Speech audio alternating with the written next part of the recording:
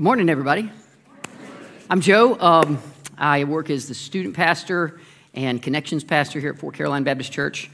I'm really honored to be filling in for Pastor Stewart as he's out doing some doctoral work this week out of town. Be back in the pulpit next week, I'm assuming, and grateful for Pastor Stewart and his family, Taylor and the kids. And as we begin today, I'd love for you to just be praying and ask you to pray for Pastor Stewart as he's traveling, as he does his studies.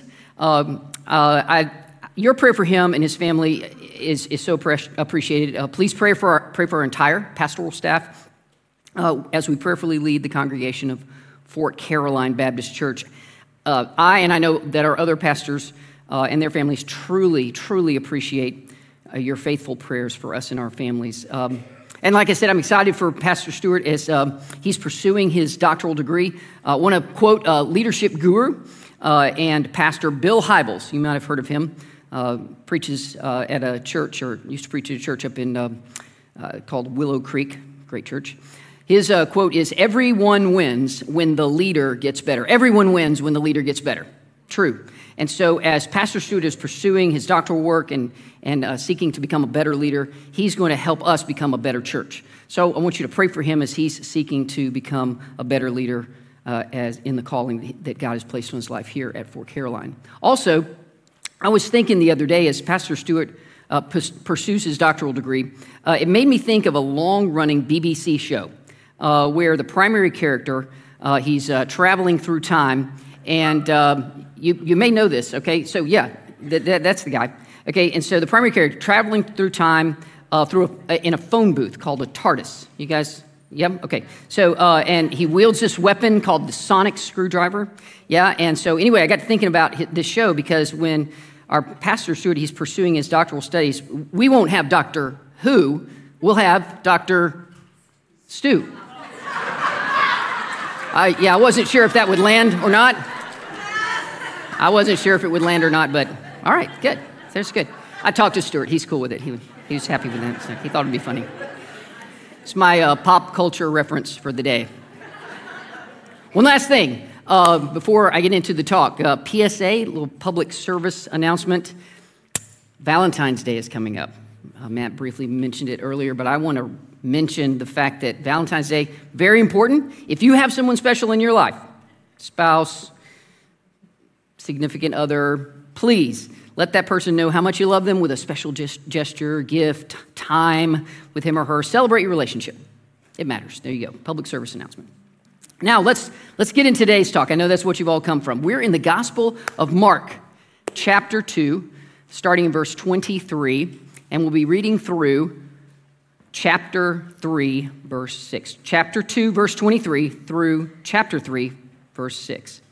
And as an aside, as you're turning there in your device or your copy of God's Word, I encourage you to take time as we walk through the Gospel of Mark to read and reread the Gospel on your own.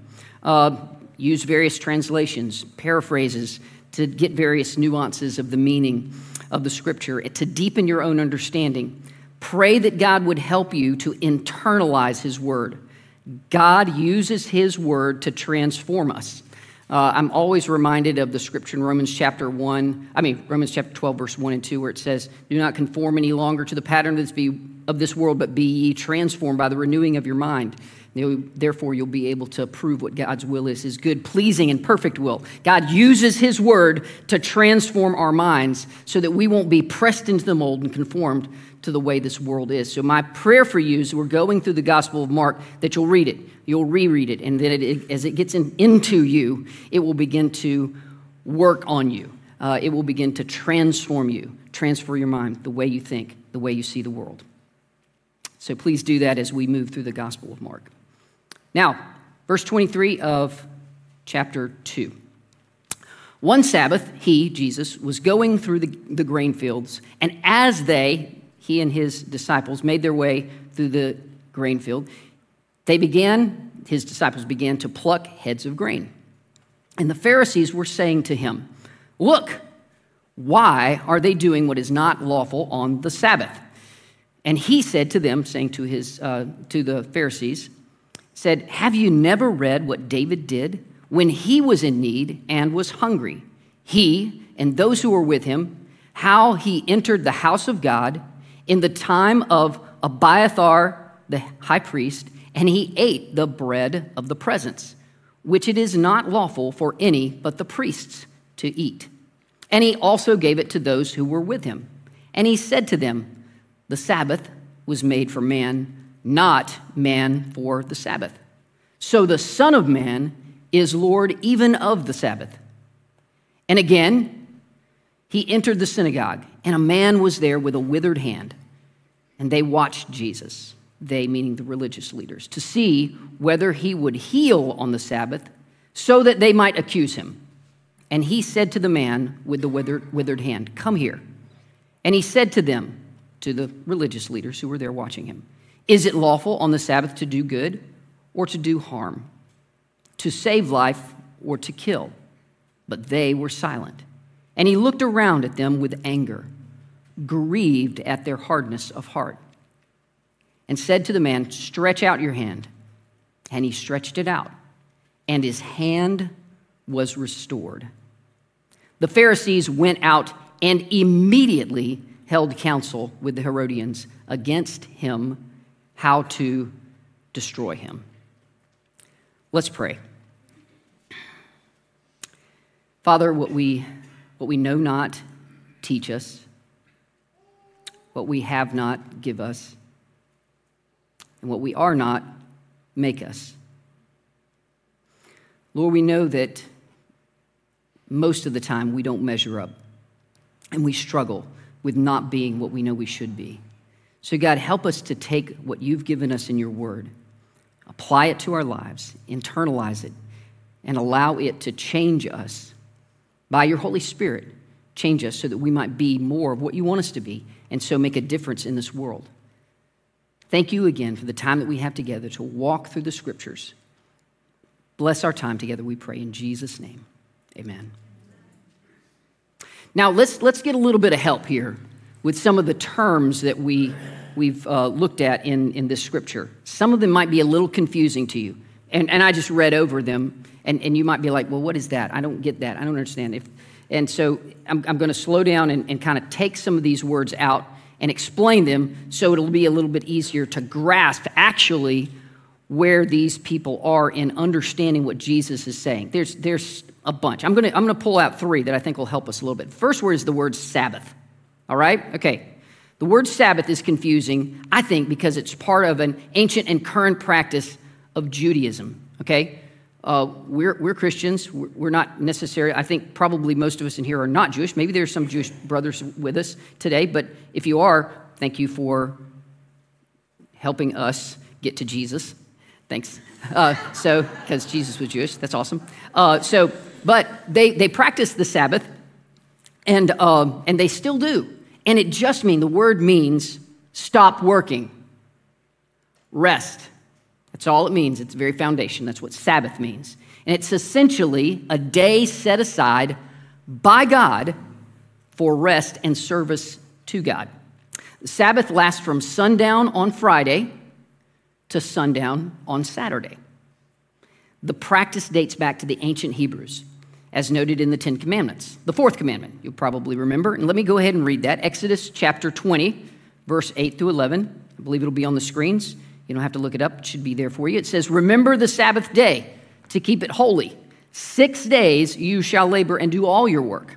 But the seventh day is a Sabbath to the Lord your God. And on it you shall not do any work. You, your son or your daughter, your male servant or your female servant, or your livestock, or the sojourner who is within your gates. For in 6 days the Lord made the heaven and the earth, the sea, and all that is in them.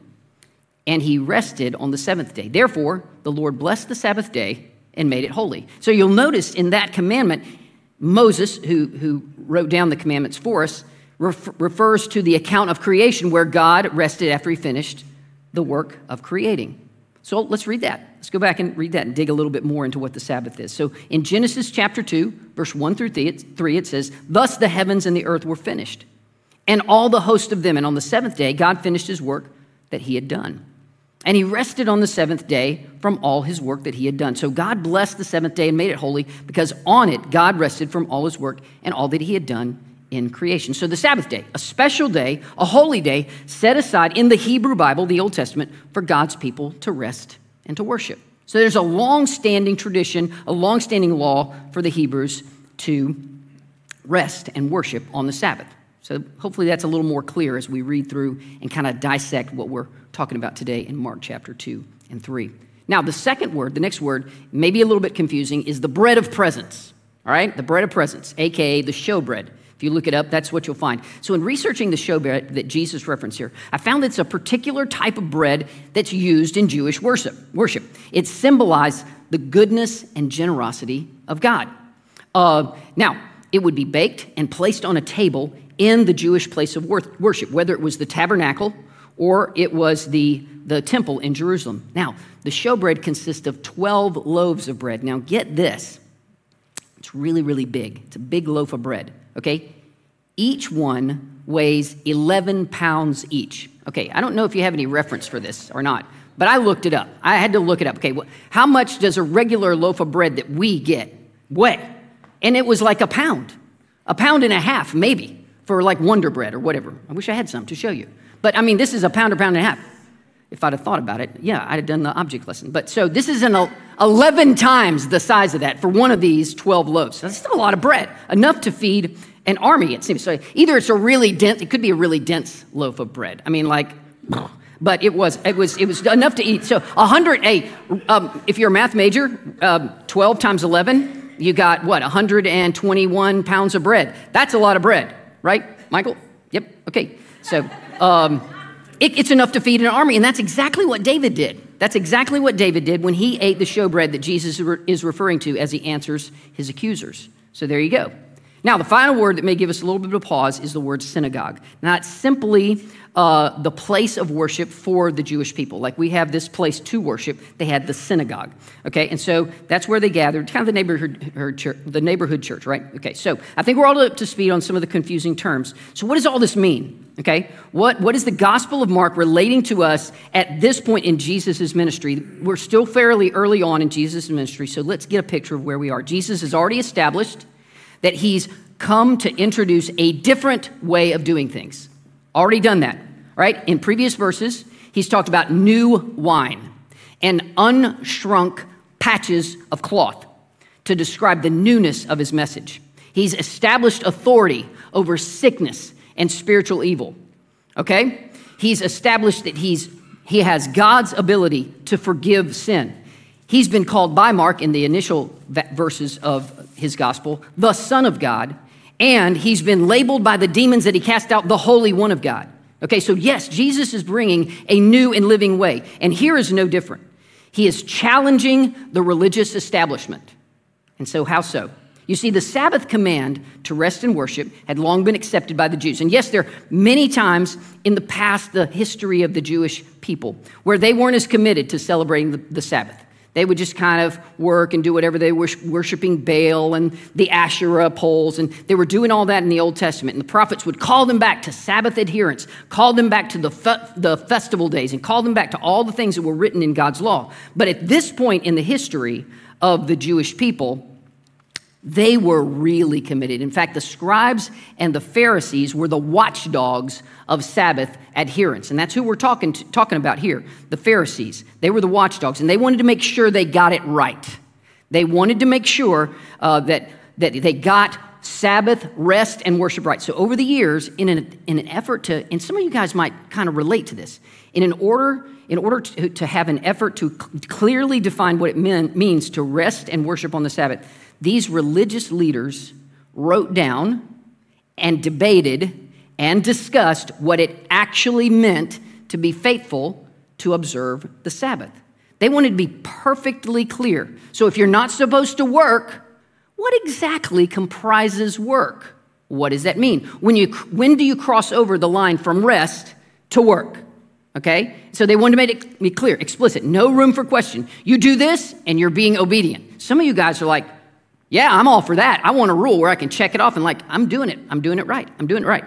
How many people are, Some people are, you're rule followers. I'm a rule follower. I like it. Yeah, it's good. It makes it very clear. No, but here's the deal.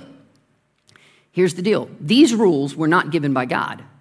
They were discussed and written down by these religious leaders over the years.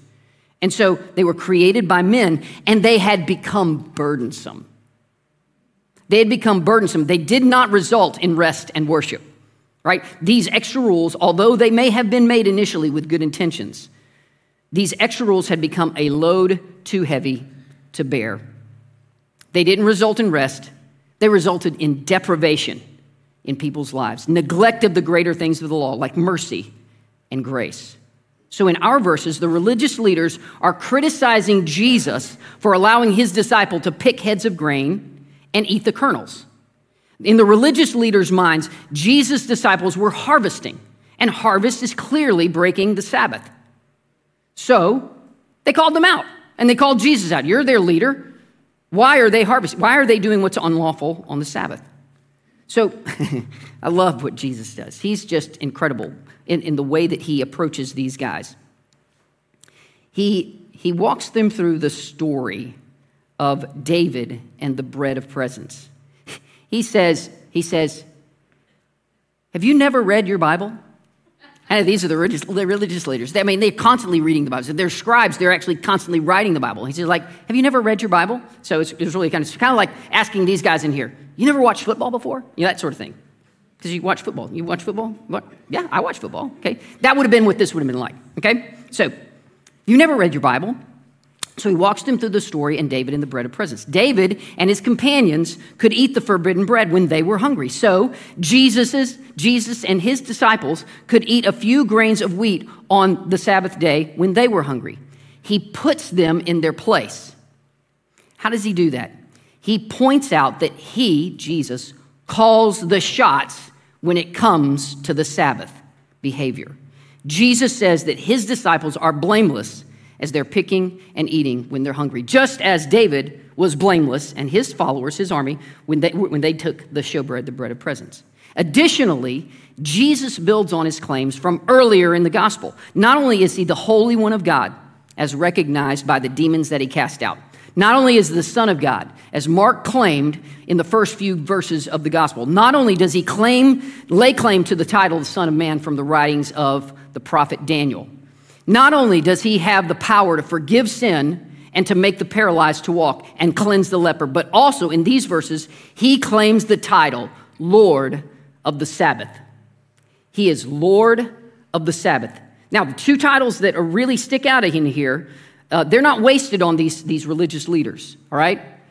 When he calls himself the Son of Man as Lord of the Sabbath, the Son of Man, he's calling himself the one beside God, the Ancient of Days, as described in the prophet Daniel's writings, Daniel chapter 7. Now, you can go and look at that on your own. That's your homework. Go read Daniel chapter 7. But what that's describing is Daniel seeing the Ancient of Days and one who was like a son of man coming up and being beside him on a throne. All right, so that's what you see there. This is Messiah literature. Jesus is claiming to be the Messiah by taking on this title, the Son of Man. It's not wasted on these religious leaders. And then the Lord of the Sabbath, all right? This is God's title alone. God's title alone. When Jesus claims to be the Lord of the Sabbath, have authority over the Sabbath, he's claiming equal footing with God. Now, this is something I know that we moderns really want to happen in the scriptures, in the New Testament, in the Gospels, in the writings of Paul. We really want Jesus just to come out and say, I'm God. You just want the apostles to say, he's God, you know? You just want that. But that's not how Jesus and the apostles communicate his essence of being God in the flesh, because we understand that to be true. He is one person in the Godhead Trinity, God the Son, okay? But he doesn't communicate that in the way that we want him to. We just make it explicit, just make it clear, make it completely clear. He does it this way. He communicates it by taking on those descriptors from the Old Testament that equate him with God. These titles in this story and others communicate that he can communicate that. And there are others. I encourage you to chase some of those down, like the I am passages in the book of John. Those are clearly connected to the I am statement that God made to Moses at the burning bush. When they ask you who sent you, say, I am sent you. And Jesus said, I am, I am, I am, I am, all the way through the book of John. It's all through the Gospels, all through the New Testament letters. It's all there. It's a matter of going and digging it up. They're like, those little blue pieces of text that are on your web pages, and they're called hyperlinks. You click them and it goes to another thing. Click it and it goes to another thing. You done that before? You with me? Yes, good. Okay, very good. Making sure. Okay, so that's what these are. These are hyperlinks back to what's going on in the Old Testament, all right? And so we want him to say it explicitly, and he does, but he does it in the way that you do it in Jewish literature, okay? He communicates it by taking on these descriptors in the Old Testament, and there are others. Just look them up, look at them, and find. You'll find many. It's going to deepen your understanding of who Jesus is and his claims about himself. Now, when we truly understand these statements, we find ourselves in agreement with great Christian teachers like C.S. Lewis, who stated in his work, Mere Christianity. Let me just do a little pause. Mere Christianity. Great book. Now, you probably know C.S. Lewis wrote The Chronicles of Narnia, on which the movies are based back in, I think, the 2000s or something like that. It's great animated stuff, CG stuff anyway. But this is one of his books. It's based on some radio broadcasts that he did, explaining Christianity to his audience, and it's all compiled here, Mere Christianity. We'll take a quote out of here, okay? So it's great. So listen, quote begins here. Jesus told people that their sins were forgiven. This makes sense only if he really was the God whose laws are broken and whose love is wounded in every sin. I am trying here to prevent anyone from saying the foolish thing that people often say about Jesus. I'm ready to accept Jesus as a great moral teacher, but I don't accept his claim as God. That is the one thing we must not say. A man who was merely a man and said the sort of things that Jesus said would not be a great moral teacher. He would either be a lunatic on the level of a man who says he's a poached egg, or else he would be the devil of hell. You can shut him up for a fool, you can spit at him and kill him as a demon, or you can fall at his feet and call him Lord and God. But let us not come with any patronizing nonsense about his being a great human teacher. He has not left that option open to us. He did not intend to. At this place in his ministry, Jesus is continuing to push the ball down the field, Super Bowl reference, push the ball down the field, in regard to revealing himself to those who would follow him. He's gradually showing himself to his disciples and to his accusers. He's gradually showing himself, okay? And so you'll see that Jesus was intentionally, in this next section, poking the bear as he continues to show himself, all right? He's picking a fight with the religious establishment, and some of you are like, yeah, okay? So he's starting to pick a fight, which you'll see in Luke chapter 3, verse 1 through 6. So let me read that. Let me go over that. Okay, so if you're looking at it, it says Jesus is entering the synagogue, okay? But in Luke, it says that he's teaching also. He's not just going there to sit and watch, but in Luke, the version of this in Luke says that he's actually teaching. It may be implied here, but it's actually explicit in Luke. It's also in Matthew chapter 12. So if you want to read the different versions of the story, you can go there and check those out too on your own. More homework. Okay, so here we go. So it says he's teaching, and it seems that the man with the withered hand is part of Jesus' lesson. Yes? He says, come and stand here. It's almost like a case study, like an object lesson, all right? You take the experience of one person, and you tell the scenario, what's going on, and use it to teach a broader concept. So he asks, is it lawful on the Sabbath to do good or to do harm, to save life or to kill? And Jesus looks around. And the gospel writers express two emotions that he's feeling here, that Jesus, were going on in the heart of Jesus. And they're anger and grief. Anger and grief. Now, some people may feel a little funny with the whole Jesus felt anger and grief. Well, here's the deal. Jesus was God and he was human. God and the God-man. So he's feeling those things that you feel. You felt anger before? Yes. Jesus felt that. You felt grief before? Some of you felt deep and abiding grief. Jesus felt that. That's how he can connect with us. But in this point, he is connecting with some anger and some grief, and he tells us why. Why? Why does the gospel writer say? It says, because of the hardness of their hearts, the hardness of the hearts of the religious leaders. They lacked compassion, mercy, grace, empathy, and love. They, the religious leaders, who claimed to represent God himself, were displaying callousness to those who hurt and apathy to those who were in need. Jesus was angry and grieved. Now, I'm thinking, just picturing all this in my mind. Okay, so Jesus is standing there, man with a withered hand. All around him are normal people from the area, but there's these religious leaders, these, highfalutin guys with their robes and stuff like that. And he's poking the bear. Like I said, he's like, is it right to do good or harm? To kill or to save a life? This had to be an intense moment. I mean, the stares. Can you imagine the stares? Have you ever been in a situation where something's about to go down? You're like in a restaurant or some public place, and two people get up and they're, and you're like, oh my gosh, what's going to happen? It's going to go down. It's a really awkward, tense moment. Okay, but it doesn't break loose right there. It doesn't break loose right there. The leaders at once empty their chairs and storm out. I can just imagine it. They stand up real quick and their chairs kind of slide back. I don't know what kind of chairs they had. Maybe they were like this. I don't know, but they stand up and they immediately go out. Those were fighting words. What Jesus said were fighting words. And their reaction, what they do next, no joke. No joke at all. The Pharisees went out and immediately held counsel with the Herodians against him, how to destroy him. That's a very strong word. They did not want Jesus around. And the Herodians, those were not religious guys.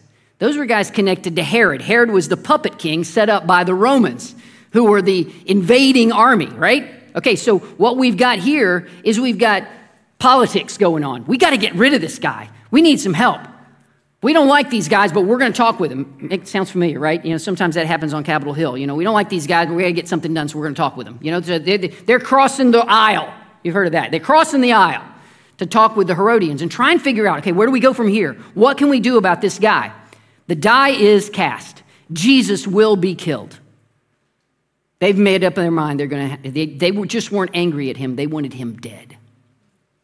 And they set in motion the plot against Jesus, which would end at the cross of Calvary, where he knew he would go. The Bible says that from the foundation of the world, Jesus is called the Lamb of God who is slain from the foundation of the world. And you'll see that in Revelation chapter 13, verse 8. God had all this in mind from the beginning. But to me, that blows my mind. I really can't understand how God's sovereignty and the choice of these men to sin by plotting the murder of Jesus, I don't understand how that goes together and how he can know all that would happen and his plan was coming together all along. But here's what I do know. I know that God calls to each one of us. And he says, whoever will may come. We read in the Gospel of John that to as many as received him, to those who believed on his name, he gave the right to become children of God. So where do we land with this? Here's our conclusion. Each of us must look at the account you hear in Mark and ask, what is God teaching me to do next? What's God teaching me to do? Maybe in this account you hear God teaching you that you've been like one of the Pharisees.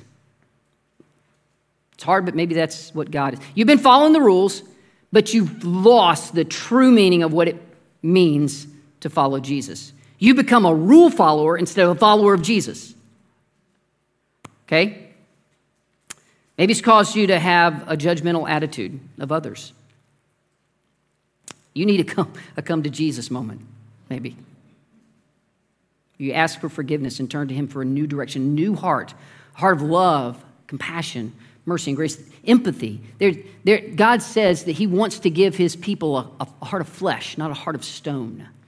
I think that's what the Pharisees had, very much, a heart of stone.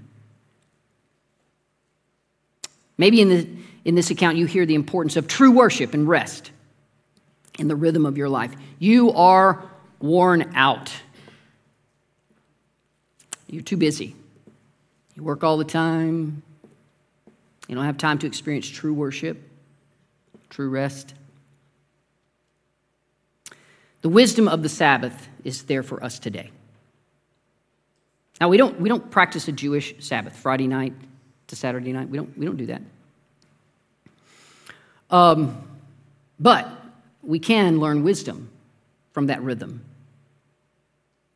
where we carve out time in our weekly rhythm to be with God's people, to serve God through corporate worship, and to be refreshed in our spirit through the fellowship with the body of Christ. Some of you miss out on that blessing. God wants you to have that blessing, not as an oppressive system of rules and regulations, not just to cross another thing off the list, but to truly experience God regularly in rhythm with his people. There's nothing like experiencing God in the presence of his people. It's different from that experience of God that you have in your daily walk with God, or out in the woods, or on the lake, or whatever it is. It's different. It's different. God calls us to this type of gathering and worship regularly. And if you're missing out on that, you're missing out. Maybe God's calling you to that, to really consider, how can I do this in my life? Maybe this account of you see yourself as a person with the withered hand. You're hurting. Maybe physically, maybe emotionally, maybe spiritually. Jesus wants to offer himself to you. Begin with a relationship with him. The person with the withered hand needed healing, and Jesus gave that to him. It didn't matter. It didn't matter what day it was. Jesus says the same to you. Come to me. I can bring you wholeness. Are you broken today? Do you need Jesus to make you whole, to give yourself to him in repentance for your sin and faith for salvation? To believe what he did for you by dying on the cross for your sin and rising from the dead to display his power over all, proving once and for all that he is Lord. Today we talked about him as Lord of the Sabbath. Receive him as Lord of your life. Receive him and believe him as your Savior and Lord. Now, if God is teaching you about any of these decisions and you feel the need to pray with someone or speak to someone, when the service is over in just a few minutes, I'll be in the back there. And I'll be glad to talk with you and pray with you, help you in any way that I can. Let's pause for prayer before we have some time again to worship together. Please pray with me. Lord God, we ask you to take your word and to teach us. Help us to take what we've learned today and apply it to our lives. I pray that your word would be like a seed that would land on our hearts. I pray that our hearts would be like good soil that receives the seed of your word, allowing it to grow deep roots down in our hearts. There would be a harvest in us, the world around us. There would be a harvest of faith, repentance, compassion, mercy, grace, and love. For those of us who have been rule followers, God, instead of followers of Jesus, forgive us. Help us to follow Jesus with our whole hearts. For those of us who have neglected you because of work or other activities, forgive us. For those of us who have been beaten down, broken by the world, who need wholeness through your saving grace, we ask that you make the old pass away and make us new creations in Christ. We ask for your forgiveness. We ask for your salvation through Jesus and all he has done for us through his death, burial, and resurrection. Thank you for your salvation in Jesus. We pray in his name. Amen.